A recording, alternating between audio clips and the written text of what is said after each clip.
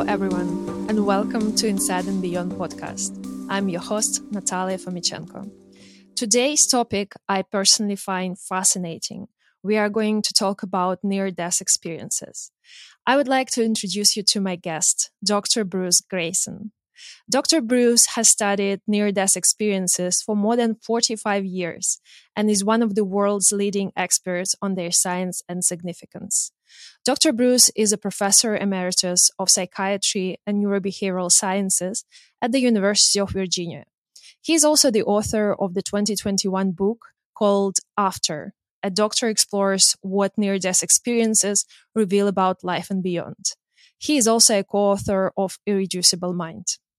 Dr. Bruce has co-founded the International Association for Near-Death Studies, an organization to support and promote research into these experiences. For 27 years, he edited the Journal of Near-Death Studies, the only journal dedicated to near-death research. Dr. Bruce, it is a great pleasure and a great honor for me to welcome you to the show. Well, good morning, Natalia, and thank you so much for inviting me. I'm delighted to be here with you today. Dr. Bruce, let's start in the very beginning. What is a near-death experience? What does define it?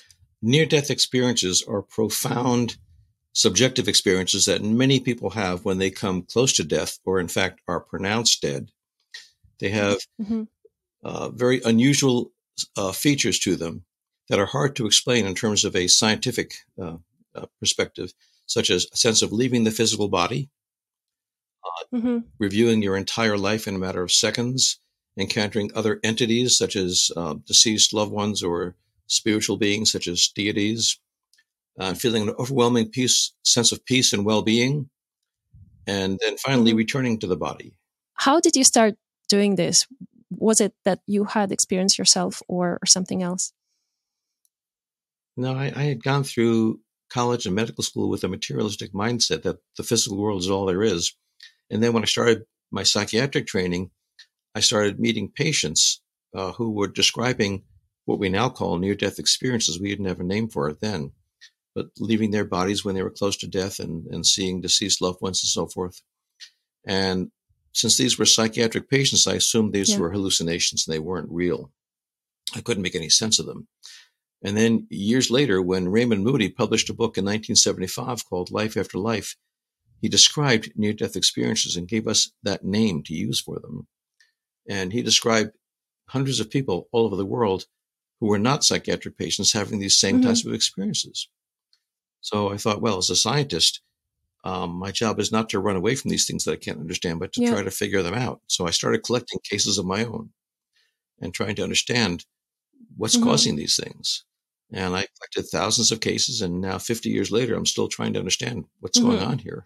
I've heard that you had this experience with the patient that was able to see and hear everything that was happening. In one of my first weeks as an intern, I was seeing a patient in the emergency room who was had overdose, and she was unconscious, so she couldn't talk. But her roommate had brought her in, and I talked to the roommate in a separate room about 50 yards away and got a lot of information from the roommate. When the call came in to see her, I was in the cafeteria eating my dinner, and the call startled me, and I spilled some spaghetti sauce on my tie. So I put on a white lab coat to cover it up so no one would see the stain. And when I was talking to the roommate, it was very hot in that room. So I opened my coat to get a little air, and I exposed the stain a little bit. But no one saw that except the roommate, because I closed it back up again as soon as we finished. The patient herself never regained consciousness that day, but when I saw her the next morning, I introduced myself, and she said, "I remember you from last night." And I said, "Well, how can that be? You were unconscious." She said, "Not in my room. I saw you talking to my roommate down the hall." And she started telling me about the conversation with the roommate, and I just didn't know what to make of that. And then she finally said, "And I saw the red stain on your tie." And that just stunned me. I couldn't make any sense of that at all. But, I was a young kid then. I didn't know what I was doing. I certainly didn't know about near-death experiences. So I couldn't make any sense of it. So I just filed it away. I didn't know how to ask her more questions about it. I didn't know anything about near-death experiences. So I don't regard that as proof of anything. It's just sort of proof of how startling these things were to me. I was actually kind of frightened by this experience. Of course you were. And they definitely had profound impact on you since you've been doing this work for so many years. I would be curious to understand what happens with the brain, I would assume, of a person who is having this experience. I also understand that it's difficult probably to measure this exact moment because, it doesn't happen for a long time. But are there any studies that shed some light on what exactly happens in the brain? Well, it's a very challenging question, Natalia, because you can't really measure someone's brain while they're in the middle of a near-death crisis. There have been a few examples of a person who happened to have their heads hooked up to brainwave measures, electroencephalogram, EEG, when they happen to have a cardiac arrest. But these are single episodes, usually in people with seriously damaged brains and not typical human beings. So it's hard to make any sense out of what happens during these individual cases. No one's been able to do a study of a large sample of near-death experiences when they come close to death. Now, there have been some people who have tried to measure what's going on in someone's brain after they've had a near-death experience as they're trying to recall the experience, which, of course, isn't the same thing. But what they found is that there's no one spot in the brain that's being activated when they recall the near-death experience. All parts of the brain are involved. And that kind of makes sense because the near-death experience involves perceptions, involves thinking, involves emotions, hearing, seeing, and so forth. So, of course, all parts of the brain might be activated when you have this experience. That's interesting. And I heard from my personal experience that there is a certain chemical called DMT that is arguably found in the brain during birth and death. Is there anything that is connected to this factor? It's a completely that's an intriguing question because many people who take DMT, dimethyltryptamine, recreationally have very profound experiences, some of which can mimic near-death experiences. They are not the same thing. In fact, one person who had a very profound experience with DMT and then had a near-death experience said to me, in the DMT, I saw heaven. In the near-death experience, I was in heaven. So it's not quite the same thing.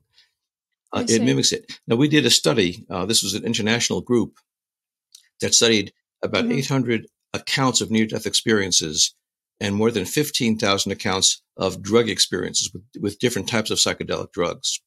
And we compared what people said about these experiences, just looking at the language they used.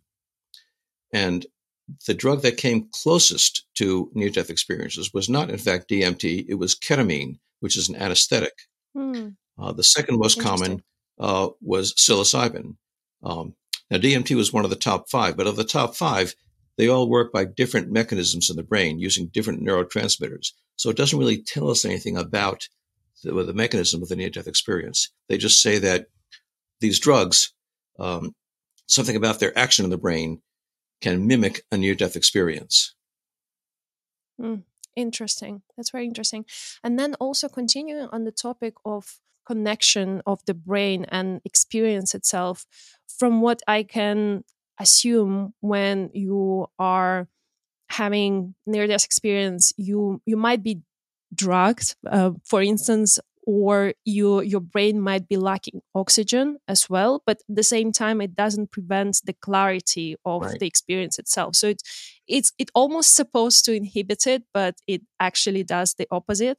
How would you explain that if I'm correct? If my assumption is you are correct. And that's very confusing because these experiences sound like they're hallucinations, like they're very active brain going out of control. And in fact, it seems to be just the opposite, that when the brain is shutting down, like when you are having a cardiac arrest and there's no oxygen going to the brain, you have the most elaborate and vivid experience of your life, which shouldn't happen. Now, this is not the only example of something that has a vivid experience when you have less brain activity. We've been doing some neuroimaging studies of people on psychedelic drugs for the past 20 years. And we used to think that these drugs act by activating the brain, by stimulating it to hallucinate.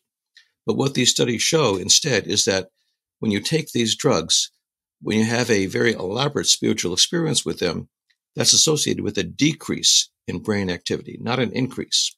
So again, it seems like getting the brain out of the way allows the mind to flourish and to experience all these things.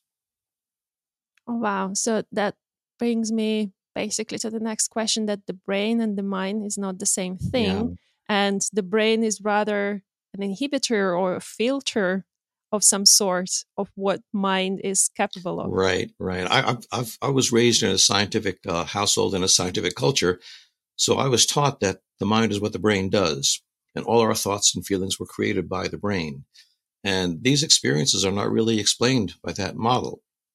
But that's not the only model. In fact, Hippocrates, the Greek physician, said 2,000 years ago that the brain is the messenger or interpreter of the mind. And that thread has been common in neuroscience for the past 2,000 years as a minority opinion, of course. But the idea is that there's a mind somewhere out there. I have no idea where. And what the brain does is receive signals from the mind and then filter out some of them and just let some of them in so the body can function. Kind of the way a television set will select from all the channels that are out there and filter all those out except one that you want to listen to or watch.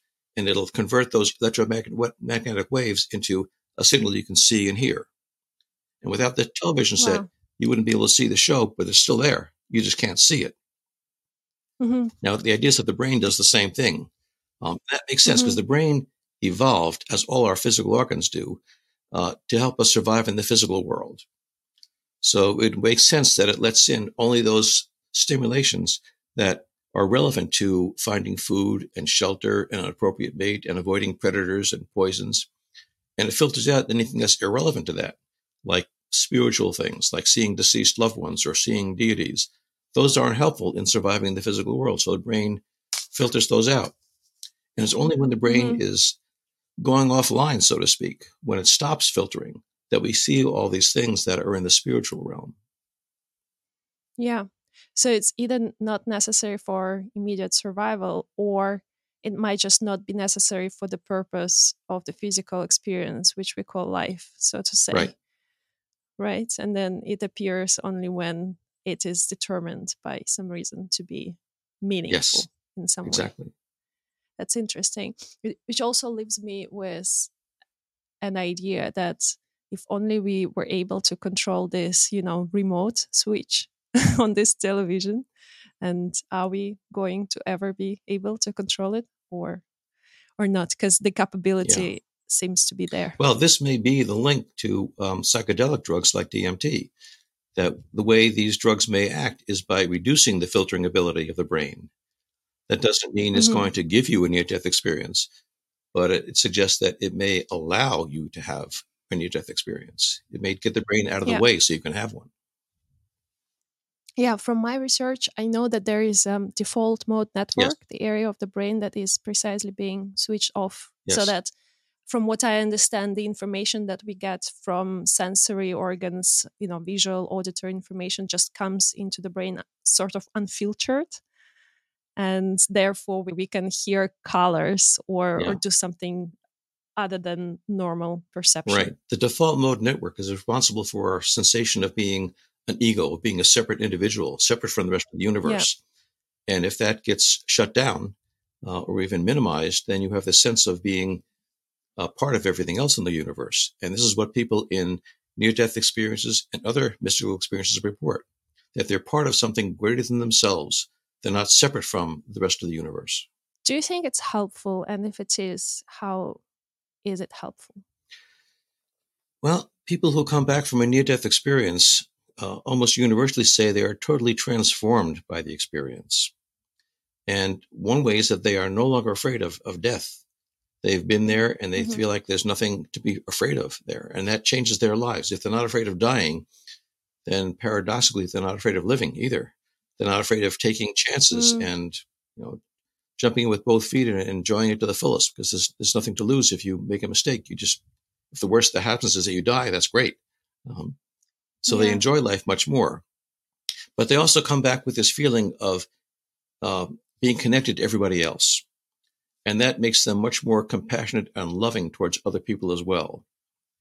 We have almost every religion on earth has this precept that you should treat other people the way you want to be treated. But for near-death experiencers, it's no longer a guideline we're supposed to follow.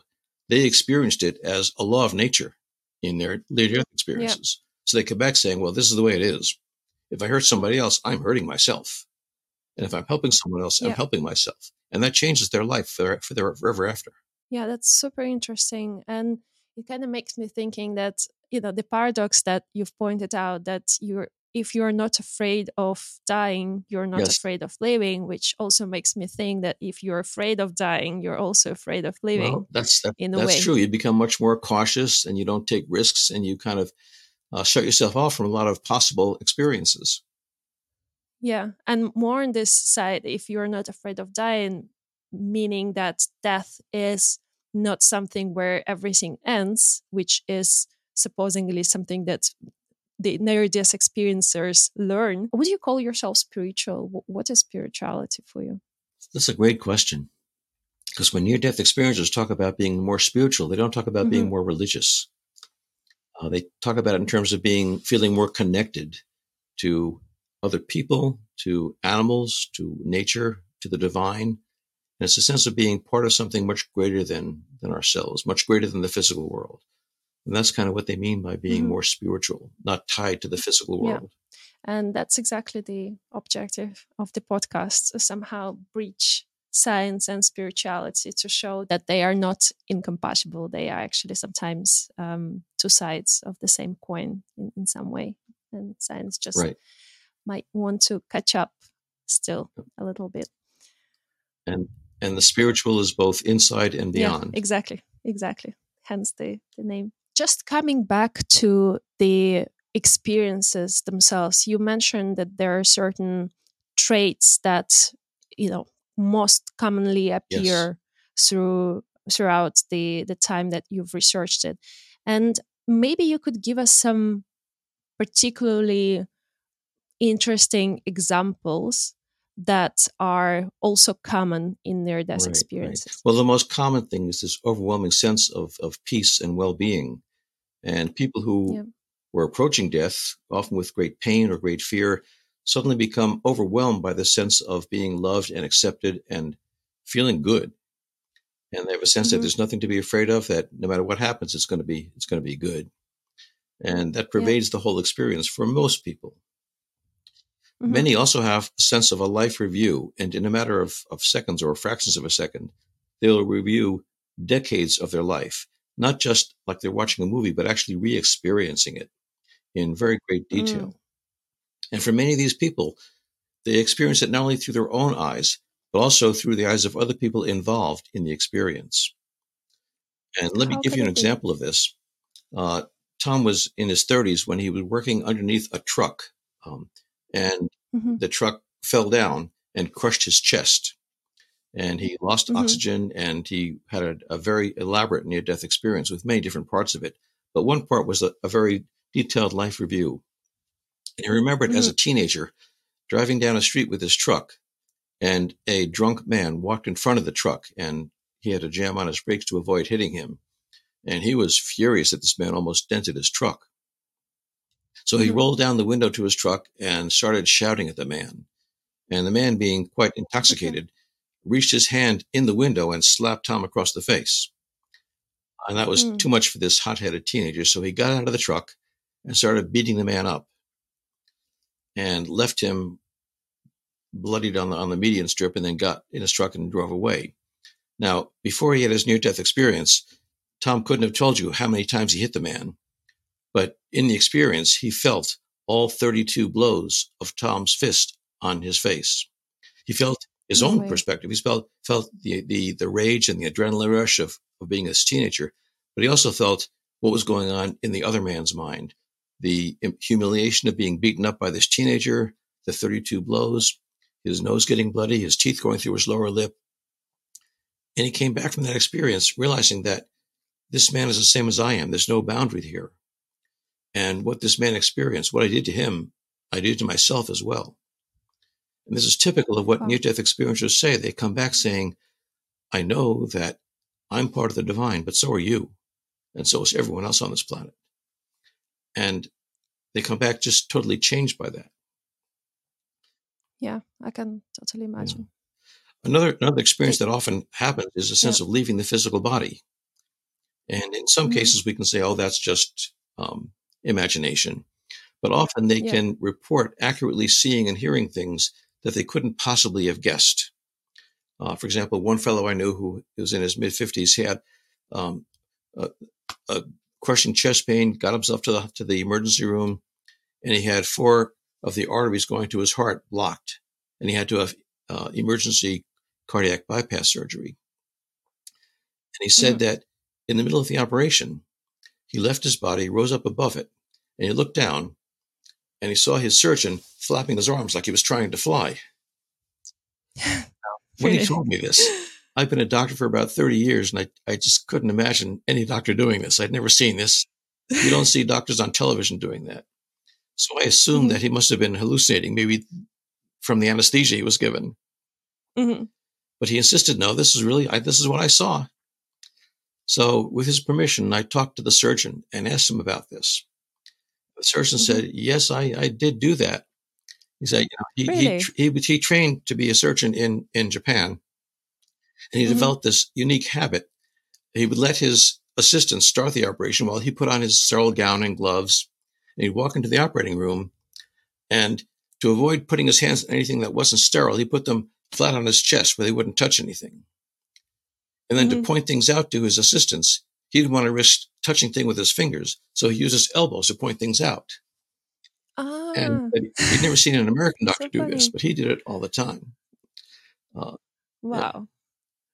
So his report was correct, yes, essentially. It was not a hallucination. And in fact, it was a near-death experience. I would say that this is not an unusual experience. Professor Jan Holden at the University of North Texas studied 92 cases of near-death experiences in which the person's out-of-body perceptions could potentially be verified by other people.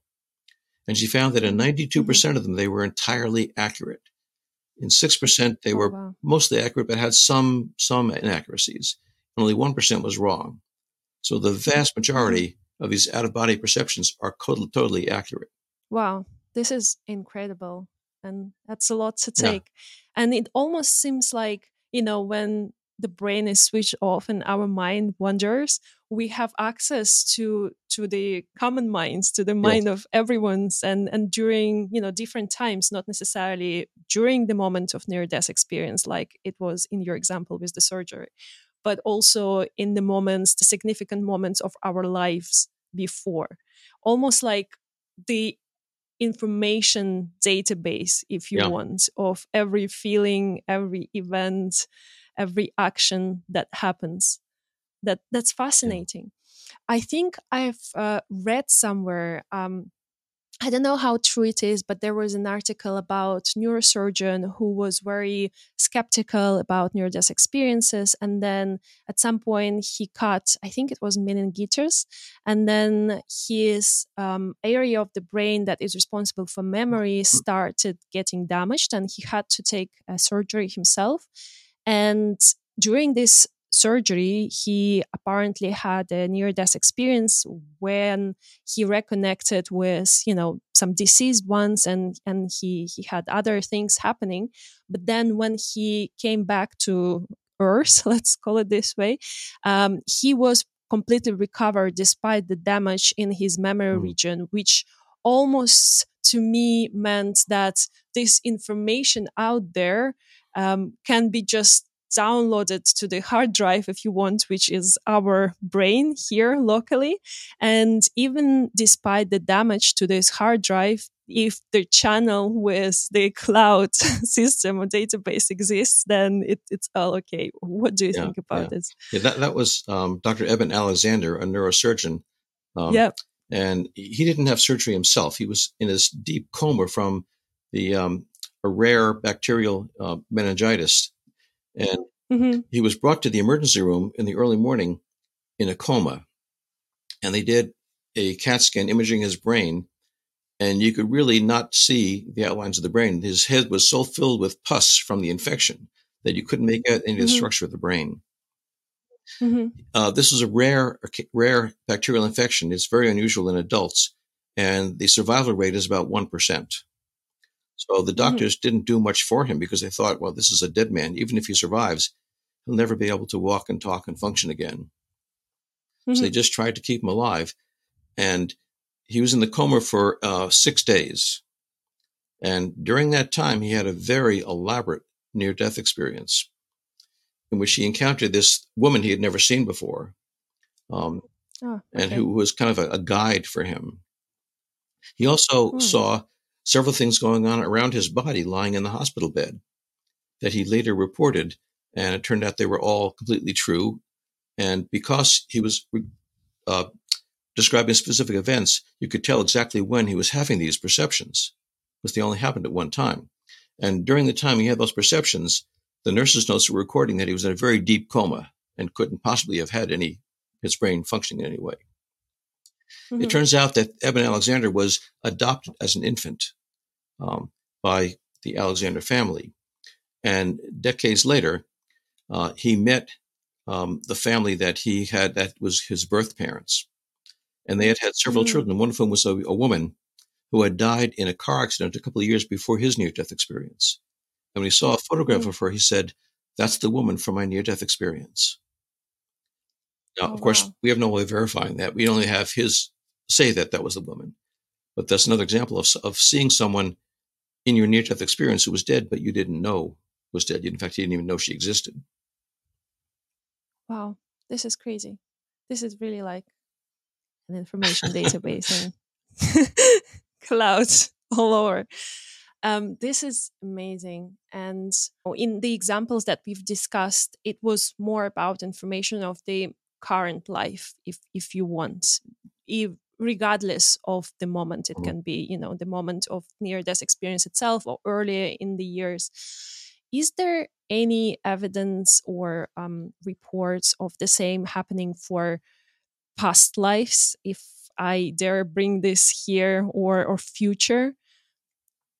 Yes, in fact, there's some evidence for both. Not a lot, but there are occasional people who say that in their life review, they also reviewed things that happened in a past life. And usually those are things that we can't verify. Of course. Because they dealt with a time we don't really know it was. And, they say, well, I was a farmer in Wales in the 1600s, and, we can't do a whole lot to verify that. Yeah. But one person who I know had a near-death experience in which he remembered being shot down over the Pacific during World War II, and he knew the type of airplane. He knew the first name of a person who was in that plane he was supposed to be, and he knew the date that it happened. And when he came back from his near-death experience, his daughter looked up the records, and she found that on that particular date, there was only one pilot of that type of airplane that was shot down and had the same first name that he had remembered. So that's very tempting to say, well, he was obviously remembering this past life. But, as you suggested before, he might have been just getting information from the cloud, from some database in the cloud, not from his own personal life. We have no way of verifying that. Yeah, that's the tricky part. You cannot really verify paranormal things because they come from your subjective reality as opposed to objective reality, which normal science operates in. Yeah. And it's very difficult. From what I understand, near-death experiences happen to people who are not necessarily of age, but longer in life. Do they also happen to children or teenagers? And if they do, have you ever heard of any possibility of, a kid or teenager remembering something about past life, for this matter? Not past life. We do have lots of experiences told to us by teenagers and many by children as well. Some people have studied particularly children who have near-death experiences. And they don't often report past lives. They sometimes report visions of what's going to happen to them in the future that later come true. Many times we can't confirm them. They will tell us after the event came true, they will tell us, yes, I saw this in my near-death experience, and we don't have a way of verifying if they actually did or whether they just retroactively made that up. But we have some Mm-hmm. cases where the child's statements were written down before the predictions came true. Let me give you an example of this. This is a fellow who Mm-hmm. was a young child in England during World War II, during the Blitz. And he Yep. was hospitalized with pneumonia and had a near-death experience in which he saw himself as an adult sitting in a padded chair in a living room, and his son and daughter were playing on the floor in front of him, and he heard his wife in the kitchen making dinner, and Mm-hmm. he saw something in front of him that he didn't recognize, and it was against the far wall, and he didn't know what it was. So his parents wrote all this down because they were fascinated by this. And then many decades later, he was living in California and sitting in his easy chair in his living room and suddenly realized, this is the scene from my near-death experience. And his children were sitting in Mm. front of him playing, and his wife was in the kitchen making dinner. Yeah. And in front of him was a television set, which they didn't have in England in the war. Ah, And so he didn't know what it wow. was. So we have a few Wow, examples of this is that, very interesting. detailed, that came true exactly the way the person predicted they would. Yeah. Wow, this is fascinating. I wonder though, I mean, I would understand that when you're at the at the age of life and death, and you have this experience of your past, and you experience what you've done to other people through yourself, and you suddenly reevaluate your values and understand the life better, and start caring about others, and come back to life in a new version of yourself. I would understand that more than having an experience about the future early in life without clear meaning as to Yes. why this experience have occurred. Yeah. Yeah. These experiences Yeah. are very troubling sometimes to children because they come back Hmm. feeling that the usual things children do don't have any meaning for them anymore. They Hmm. tend to think about the grander issues in life, the things that only adults think of, and they often have Hmm. trouble fitting in with their peers. Hmm. Have you tracked those patients to adult life? Have they done something significant in life? I have.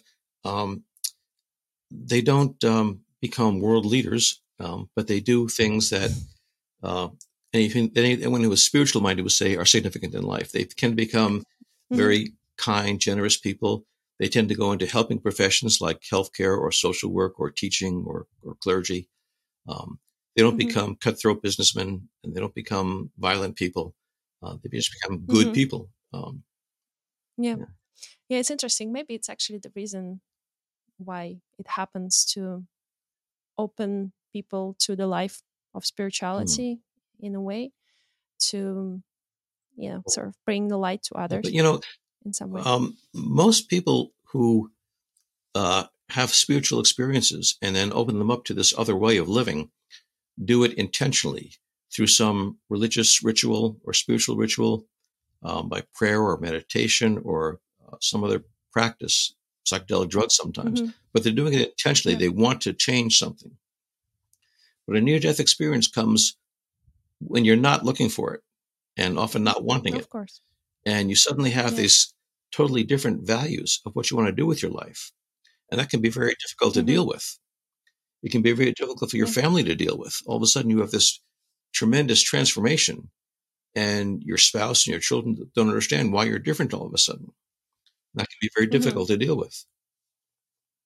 Yeah, of course, of course. Maybe it's part of the higher plan that Mm. our ego does not necessarily comprehend. And on this note, I'm also a big fan of Oliver Sacks' work, and he once mentioned that he had a patient that was struck by Mm. lightning, and he apparently had a near-death experience during that, after which he has discovered a passion for Uh-huh. music in himself, which has become so overwhelming that he didn't do basically anything but just playing the music and playing the piano, and his family went crazy with him, and they even end up divorced with his wife, but then they got back together. But it's just to illustrate how profound the Yes, change can be after near this yes, experience. yes. I know that fellow. That was Tony Sikoria, who was an orthopedic surgeon who had no particular Hmm. interest in music. and he was struck by lightning. He was talking on a telephone outside, and a thunderstorm came up, and the lightning went through the telephone and struck him. And he came out of that Yeah, exactly. totally transformed and sort of obsessed with music, and started writing music. And he didn't know how to read or write music. He started writing symphonies, and just became a musician rather than a surgeon after this. Yeah, this is crazy. How do you know about all of them? Were they all your patients No, in no, no. some part of your life? No. They approach me when they see something that I've done or said. And for example, the people who watch this podcast will contact me and say, "Let me tell you about my experience." Hmm. That's a good Yeah, job you have. I it's should have interesting. thought Yes. better in the beginning of my life. Thank you so much, Bruce. It was such an interesting conversation. Is there anything else that you would like to share with our listeners? Maybe something that you haven't shared before, or something that you feel would be important for them to know based on the research that you've done? Well, I think it's important for everyone to know that these are not rare experiences. Studies done Hmm. in the U.S., in the U.K., and Germany have shown that about 5% of the general population has had a near-death experience. That's 1 in every 20 people. So someone in your workplace, in your Yeah. classroom, in your family has probably had a near-death experience. And I Oh, also think wow. it's important to realize that these are not associated with mental illness in any way. They're they're experiences that happen to normal people in abnormal circumstances. They can happen to anybody. And they have profound after effects, both positive and negative, that need to be addressed. And finally, I think it's important to realize that these raise serious questions about whether the mind can function outside the brain. And if that's true during life, that suggests it might be able to do that after the brain dies as well, leaving open the possibility that we have an eternal life. Yeah, that's exciting, beautiful, and very powerful. And yeah, I always wanted to be a person experiencing this thing, but I don't think it works this way. You're still um, young. yeah, well, let's see, let's see. But it's interesting to put things into perspective. That literally one person in your classroom or Yeah, in your yeah. workroom can have this. It's crazy. Thank you so much, Dr. Bruce. It was such an amazing conversation. I'm so happy I've met Yes. you. And thank you for sharing about this interesting topic. Thank you for all your work. Really, really Thank appreciate you, it. Natalia. It's been a pleasure talking with you.